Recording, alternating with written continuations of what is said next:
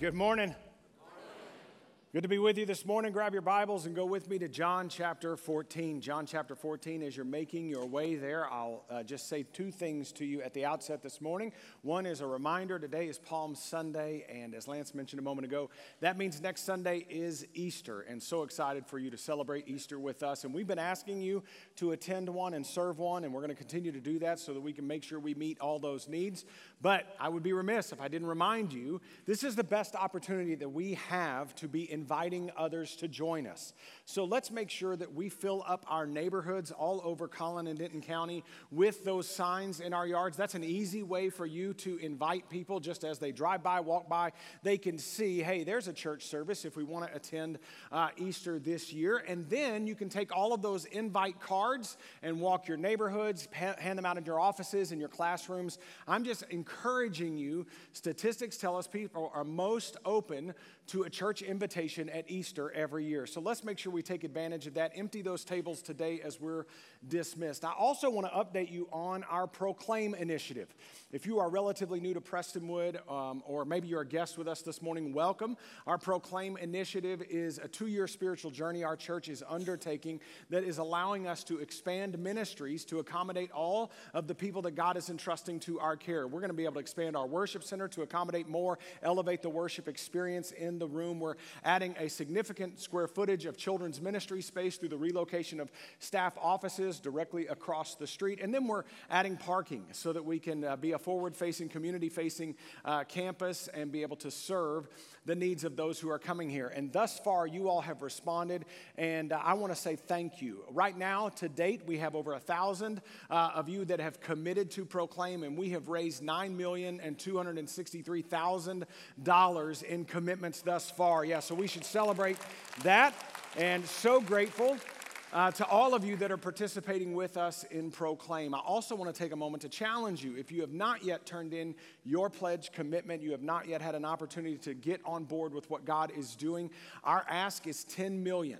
And so we do not want to miss any of the opportunity. We don't want to have to cut scope because of a lack of funding. And I want to be a part of this work that God is doing. I would much rather at the end of this effort say, I'm so glad that I did, instead of, man, I wish I had. And so I want to encourage you, don't miss the blessing of getting on board with what God is doing through Proclaim. Now, as I mentioned a moment ago, this is Palm Sunday, historically celebrated in the Christian church as the day when Jesus rode the donkey through that triumphal processional into Jerusalem. People were waving palm branches and honoring Jesus and giving him shouts of praise. They were shouting Hosanna, as you just heard us sing a moment ago, which means save now. And ironically enough, on that Sunday, just a few days later, many in that same crowd would move from shouting save us to crucify.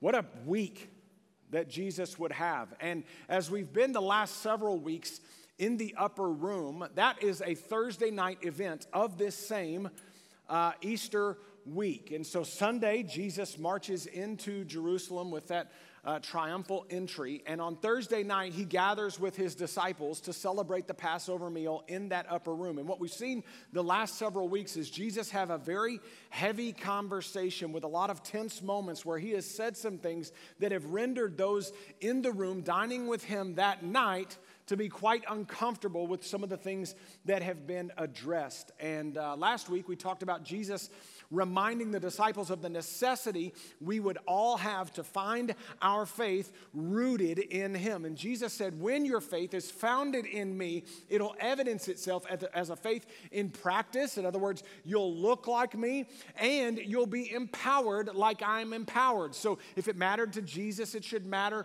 to us. And the same Holy Spirit that fueled the life and ministry of Jesus is available to you and I. But not only just faith in practice, Jesus said, and your faith is going to evidence itself in prayer. And so last week we had a significant moment of personal prayer, because we understand that a faith in prayer is a prayer of alignment, right? That Jesus would repeat over and over. I am in the Father and the Father is in me. So there is this alignment between God the Son and God the Father. And when we find our faith in the Son, then we have aligned ourselves with God. And there is a prayer of objective. Jesus said, my aim is to bring glory to God the Father. And so we said, okay, we want to pray in such a way that it makes it easy for Jesus to say yes. And in that, we can then ask anything. And so we did last Sunday, a lot of us. We asked our anything of Jesus. And today, we're going to pay attention to really what is the last few words that Jesus is going to say before the dinner concludes. In fact, if you want to keep reading through the balance of chapter 14, you'll just see in the last few verses, Jesus said, rise, let's go. In other words, dinner's over. And they're about to head back over across the Kidron Valley and into Bethany. Jesus will actually stop along the way and pray in a garden called Gethsemane. And that's where he would actually be arrested by temple soldiers and then led off to the house of the high priest where he is illegally tried. And that would set into motion what would come about as his crucifixion that would lead us to his burial and ultimately the resurrection we will celebrate next week. And in these last few moments, just these last few words as a part of this final conversation, now is when Jesus is going to introduce what is the greatest gift God has given to those who belong to him outside of their salvation, which actually is the only means by which we can receive this gift he is going to introduce to us today. Jesus is going to talk about the gift of his Holy Spirit.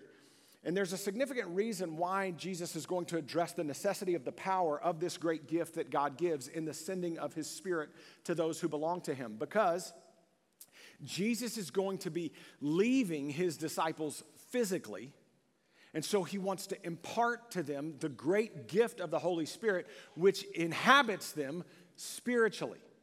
And there's something significant about someone leaving something intangible like that behind when they have left your physical presence. Like, for example, my dad went to heaven in 2017. And yet, even today, I still carry with me these great memories, these great moments that I enjoyed with my dad, where he would teach me and coach me and disciple me and pour into me. My dad made spiritual deposits in my life that actually I'm still drawing upon even now. And so even though my dad's address has changed and he is in heaven, he is gone physically, then spiritually there's something that he has left behind, which is this great instruction, these great moments, this great teaching that was a part of my life all along the way. And that is what Jesus is going to explain to his disciples in the great gift that God sends through his Holy Spirit. So John chapter 14, and we'll pick it up together in verse 15. And y'all know me, I'm going to read and we're going to stop and talk, and then we'll read and stop and talk. And then I promise you we'll get to the meat of the morning here in just a moment. John chapter 14, let's read together starting in verse 15. If you're there, say, I got it. Here we go.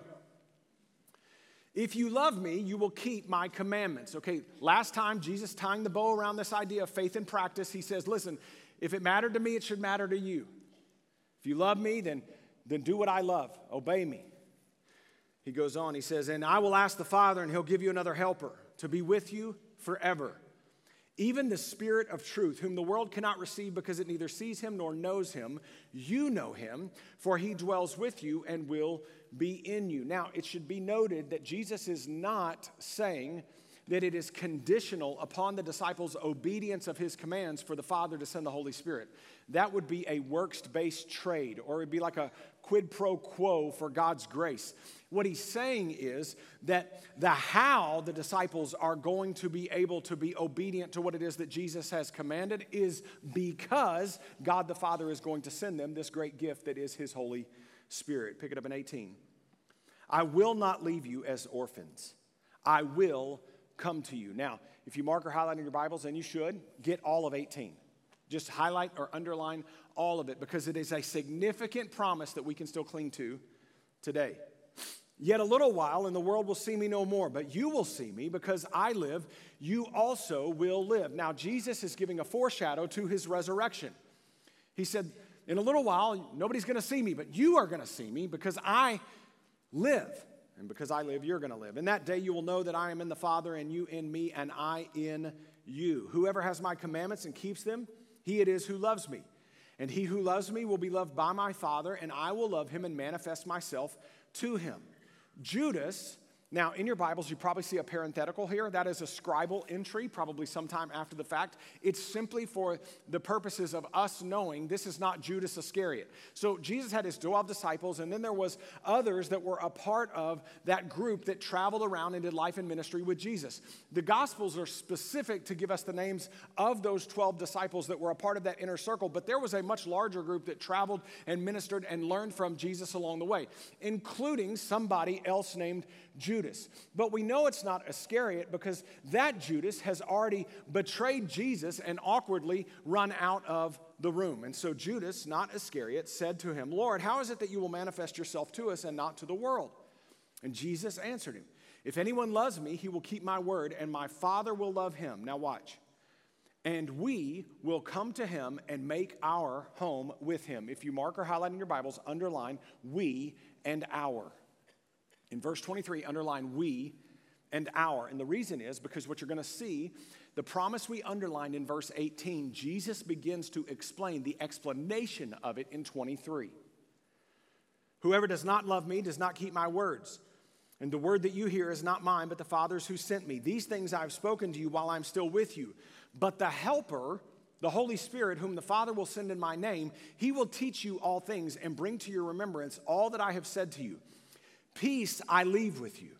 My peace I give to you. Not as the world gives do I give to you. Let not your hearts be troubled, neither let them be afraid." Again, I want to encourage you, underline all of verse 27, because that is a promise of Jesus we can cling to. And there are some of us in the room here this morning who need to cling to the promise of promised peace.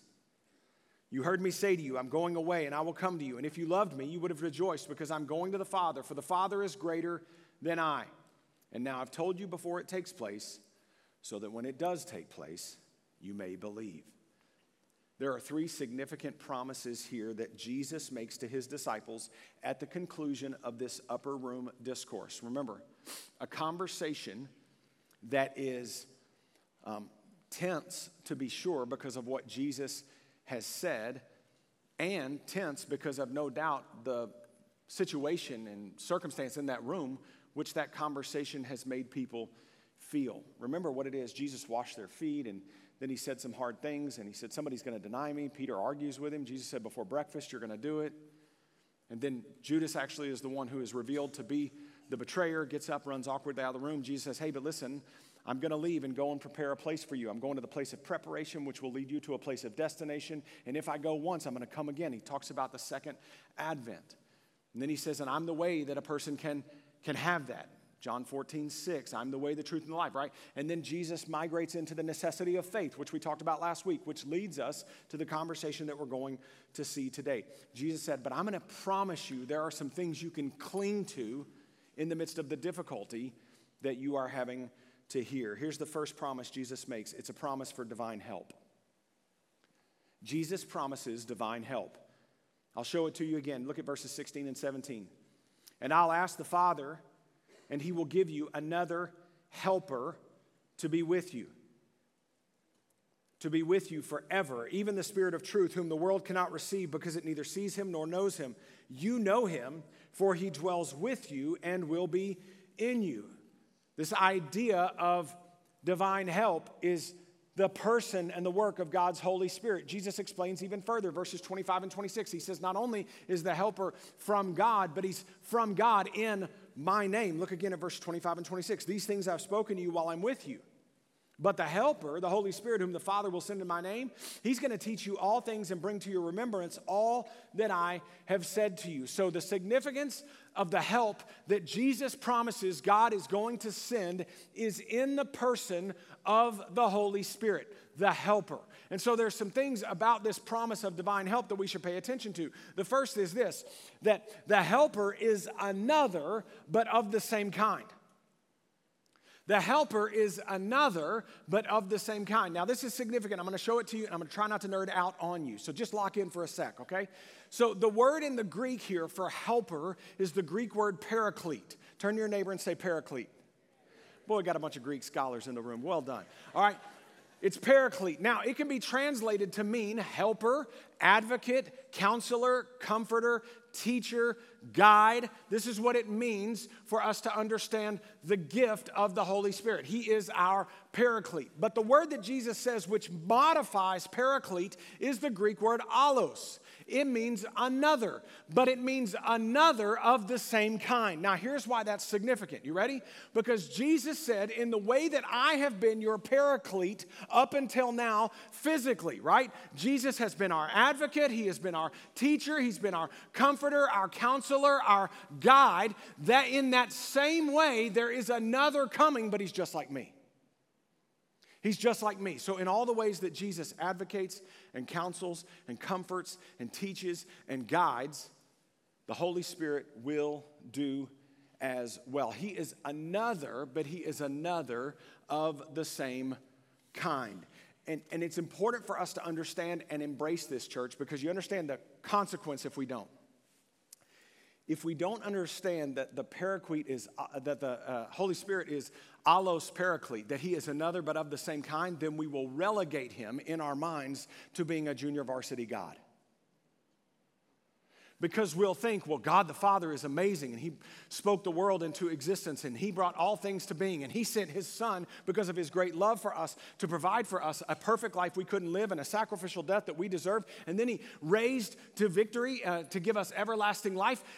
And so we'll see God the Father and God the Son as the gods that we want, but God the Holy Spirit, who is the God that Christ has given to us, we will relegate to a role that we believe to be so much less. But Jesus says he is allos paraclete. He is another, but he's another just like me. And so it's important that we understand that so that we appreciate and embrace what it is that God has given us through the gift of his Holy Spirit. The helper is another, but of the same kind. Here's the second reality. The helper will be with us forever. The helper will be with us forever. Look at verse 16. And I will ask the Father, and he will give you another helper to be with you forever. Some of you need to underline that phrase in your Bible, because I believe that God has this word for you today. It means that if you belong to God through faith in Jesus Christ, there is never a moment of any part of all of your life that you are alone, ever. Right? Because he is with us, not sometimes, not in the best times, not in occasional moments, but forever. And I will tell you, here's where the rubber meets the road, maybe. And it has met it in the past, okay? So just go with it. During COVID, when we were at the height of COVID, and I was trying to minister to people that were in the ICU and unable to have any visitors. And so nurses that I could only describe to be wearing hazmat gear would hold up that individual's phone on FaceTime so that I could pray with them. And several of those people whom I prayed with never left that ICU. When I'm crying out to God and the family is unable to go and visit their loved one who is literally dying in that room, the only thing we can cling to is this promise that while I can't be there and even their loved ones can't be there, the Holy Spirit has never gone away. And some of you need to hear that word today because you are riddled with guilt because you haven't been there in those moments. And listen, the Holy Spirit was.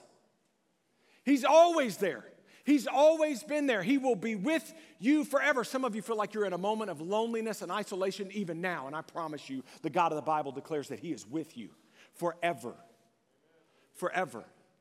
And the only thing in that moment when I'm praying over FaceTime with someone that I'm not certain is going to make it out is that I can cling to the reality that in my absence, God's presence is there. You with me? I talked to a man on our deacon body just a few moments ago who had to pray with his mom and say goodbye on his iPad during COVID. And he's been riddled with guilt ever since because of the separation and the inability they had to connect. And maybe this morning God will bring some healing to somebody's heart here today with the reminder that the Paraclete was there. He's always there. The Helper will be with us forever. Here's the third reality I would want you to see. The Helper is not only with us, but he lives in us. Not only is he with us, but he lives in us. Look at verse 17. You know him, for he dwells with you and will be in you. So you remember that Jesus told his disciples that the world is going to know that you belong to me because of how you love one another. And I would say that even on our best days, can we all be honest and admit that's really hard? And on our worst days, it's an impossible task. But God knows that, which is why he sent his Holy Spirit to help us accomplish by his power what we could never provide on our own. Because God sends his Holy Spirit not to simply come alongside us to assist us, but to actually live within us, making it possible for us to do what it is that Christ has called us to be able to provide. I think this is an adequate illustration, but God gave it to me this week, and I think it's the best way I can try to help us understand that the Holy Spirit not only is with us, but he's in us. Is that sometimes in our Special Friends ministry, some of our friends that want to participate in our activities, they want to learn the Bible story, so there may be a craft that goes along with that, or a fill-in-the-blank piece of paper, and they get to answer some of the Bible stories as it's being taught and told. And so sometimes, but our friends may not have the fine motor skills to be able to cut out some of the things in the craft, or glue some of the things together, or write some of the words that go along with the story that is being told. And so our buddies who work and serve in the special needs ministry have been trained with something that is called hand-over-hand therapy. And so our buddies will put their hands underneath the hand of one of our special friends, and they will then be able to allow them to feel what it looks like to write those words, or to cut that paper, or to glue those things, so that they can participate in that activity, and it can help be a more significant moment for their learning about what it is that God has done. Well, I believe in the same kind of way. Again, it's inadequate, okay? But I believe in the same kind of way we understand that this is what God has done for us through the gift of his Holy Spirit. That not only has he come alongside us to show us, but he actually lives within us, doing some hand-over-hand therapy through us, so that we might be able to experience what God desires for us when we walk in obedience to Christ. Somebody say amen. Amen. You with me? Like God is doing some hand-over-hand through you and me, and it's by the power and through the gift of his Holy Spirit. Right? The Holy Spirit not only with us, but he lives in us. And Jesus' promise is divine help. Here's the second promise that he makes. He promises divine presence.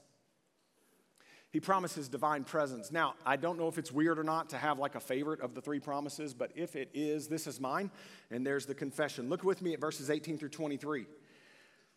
I will not leave you as orphans. I will come to you. Yet a little while, and the world will see me no more, but you will see me. Because I live, you also will live. And in that day, you will know that I am in the Father, and you in me, and I in you. And whoever has my commandments and keeps them, he it is who loves me. And he who loves me will be loved by my Father, and I will love him and manifest myself to him. And Judas said to him, how is it that you will manifest yourself to us and not to the world? And Jesus answered him, if anyone loves me, he'll keep my word, and my Father will love him. And we will come to him and make our home with him. You remember I had you underline those words, we and our, in verse 23, because I told you that they explain the promise that Jesus made in verse 18. Well, that's because Jesus says something so powerful about his promise to not abandon us as orphans in verse 18, but rather the language of the New Testament is that in Christ Jesus, we have been adopted as children. And so we are not only not abandoned as orphans, but rather we have been adopted as children. And just like any good family, God has moved in with us. Amen. So a couple of times when we had our first few kids, I know that sounds strange. We got more than one, okay? Okay. So when we had our first couple of babies, Mary's mom came. And she moved in with us for a few weeks after the baby was born, which, if I'm being totally honest, when we had Catherine was such a necessity, because the big thought I had leaving Las Colinas Medical Center with Catherine in her baby carrier was, what are you doing? We don't know what we're doing. We shouldn't be out of here. I was so freaked out. And Mary had this maternal thing that just kind of activated, and she seemed to be much more calm and knew what to do. But I couldn't believe they were giving us a human to raise. You know what I'm saying? So praise God, her mom came and spent a few days and helped us understand just some of the, things about what it means to care for a real life human in your home. And she moved in for a few weeks because she loves us. And you see, that's what Jesus said. That I'm not going to abandon you as orphans, but it's actually because of my love for you that I'm going to move in with you. I'm bringing my stuff, man. I'm going to move in and I'm going to take over and we're going to do this thing together. There's going to be some hand-over-hand therapy that is involved. And my motivation is my love because you are not an orphan. You have been adopted as a child who belongs to me. And some of you have gone through the ministry of adoption or foster care, and you've seen that powerful moment on a family's face when the judge signs the order, and the child has been permanently placed with that family that has adopted him or her. But I wonder if any of you have ever been in the room and seen a child who is old enough to know what's happening when the judge signs that order and they realize they are never without a home ever again. Now that's a moment to witness. And that's what Jesus says. That's the language of the New Testament. In fact, Paul talks about this in several places. I'll show you just a few. Romans 8, he says, for all who are led by the Spirit of God are sons of God. For you did not receive the spirit of slavery to fall back into fear, but you've received, watch this, the capital Holy Spirit of adoption as sons, by whom we cry, Abba, Father. In Galatians, Paul wrote to the church and he said, but when the fullness of time had come, God sent forth his son, born of a woman, born under the law, to redeem those who were under the law so that we might receive as adoption as sons. And because you are sons, God has sent the Spirit, capital S, of his Son into our hearts, crying, Abba, Father. So you are no longer a slave, but a son. And if a son, then an heir through God. One more place, Ephesians chapter 2, verses 18 and 19. Paul says, for through him we both have access in one Spirit to the Father. So then you are no longer strangers and aliens, but you are fellow citizens with saints and members of the household of God.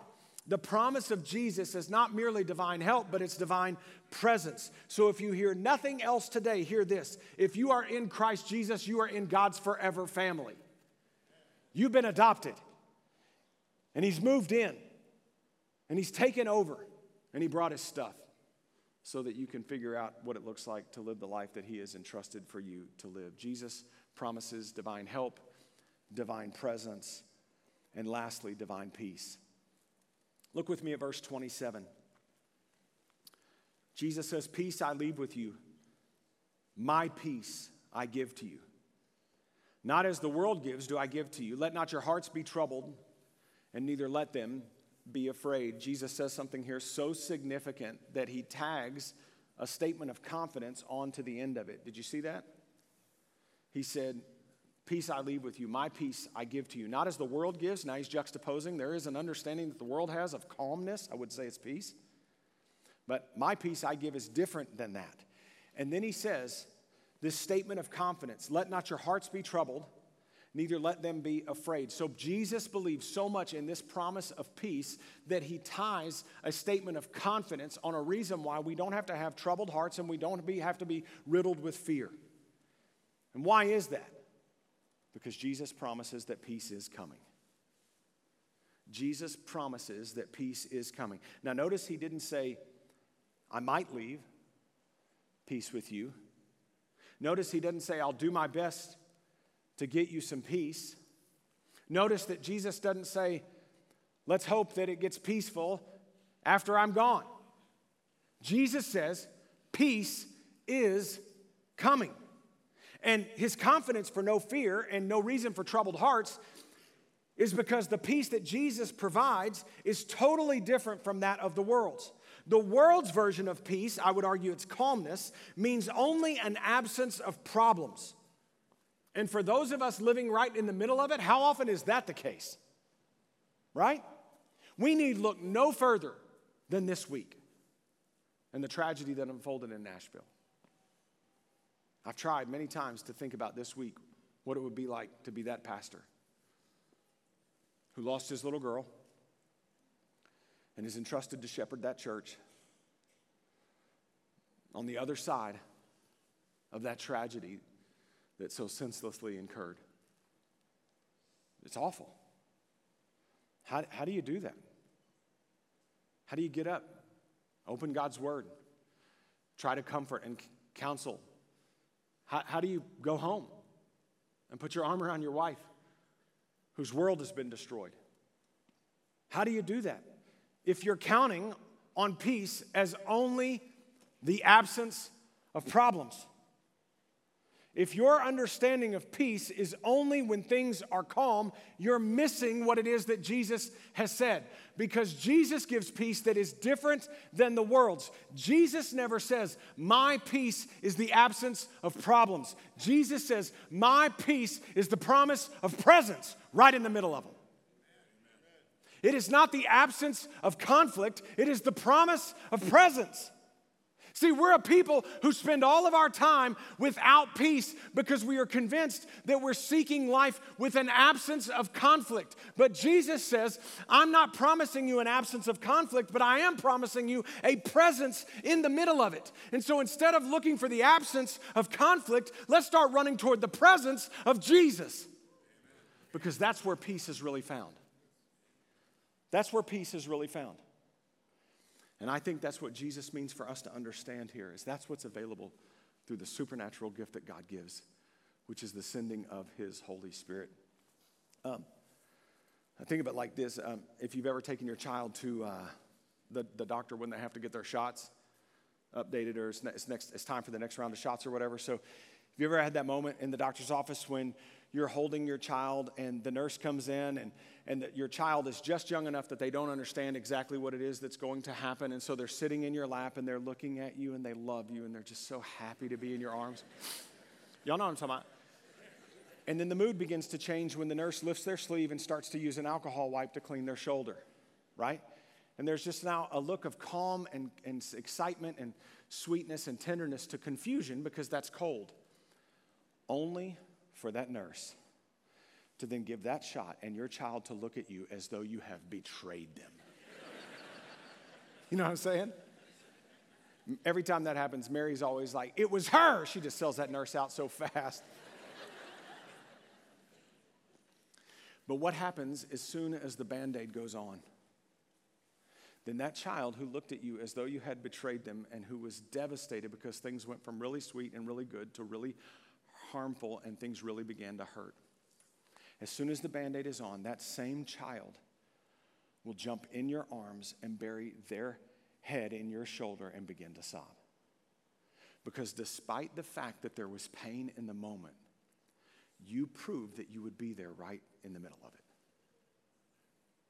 And I think that for some of you, you need to recognize you've been looking for far too long for moments in your life with no pain. But the promise of Jesus isn't an absence of conflict.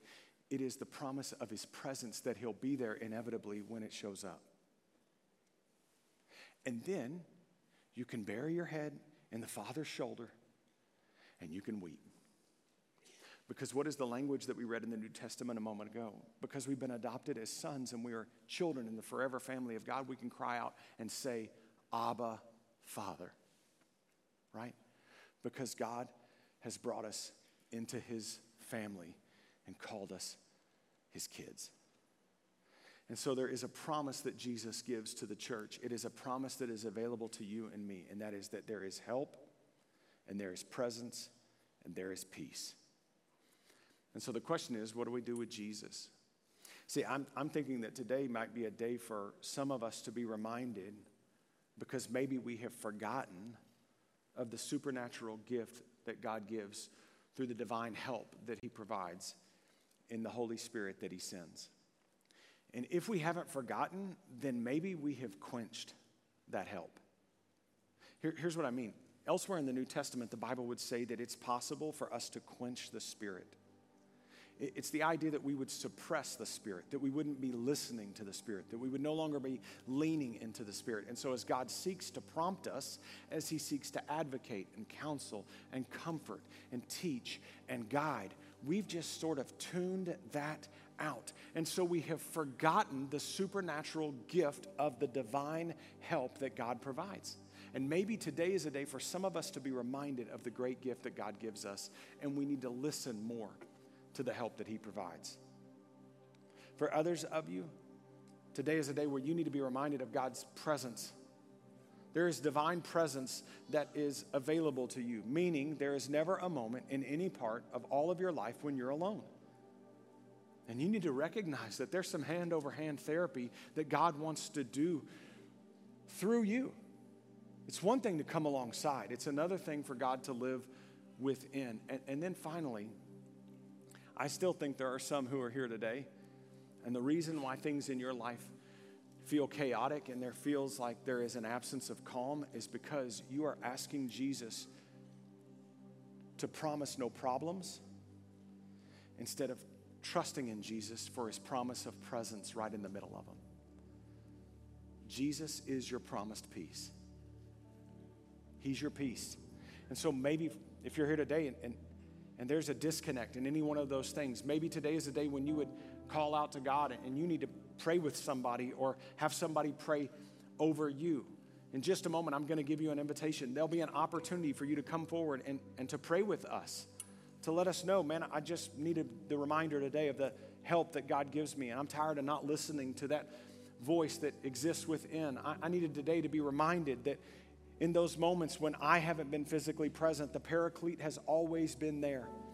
Today, I needed to be reminded that I've been spending too much of my time and energy and effort asking God to take away my problems instead of trusting in God to be my presence in the middle of them. And Jesus is my peace. Maybe today is a day when you begin a relationship with God through Jesus Christ. Maybe today is a day when you would say, hey, I want to join Prestonwood Church. I want to link arms with these brothers and sisters. And by that same power of the Holy Spirit, then together we can pursue whatever it is that God has called us to go and to do.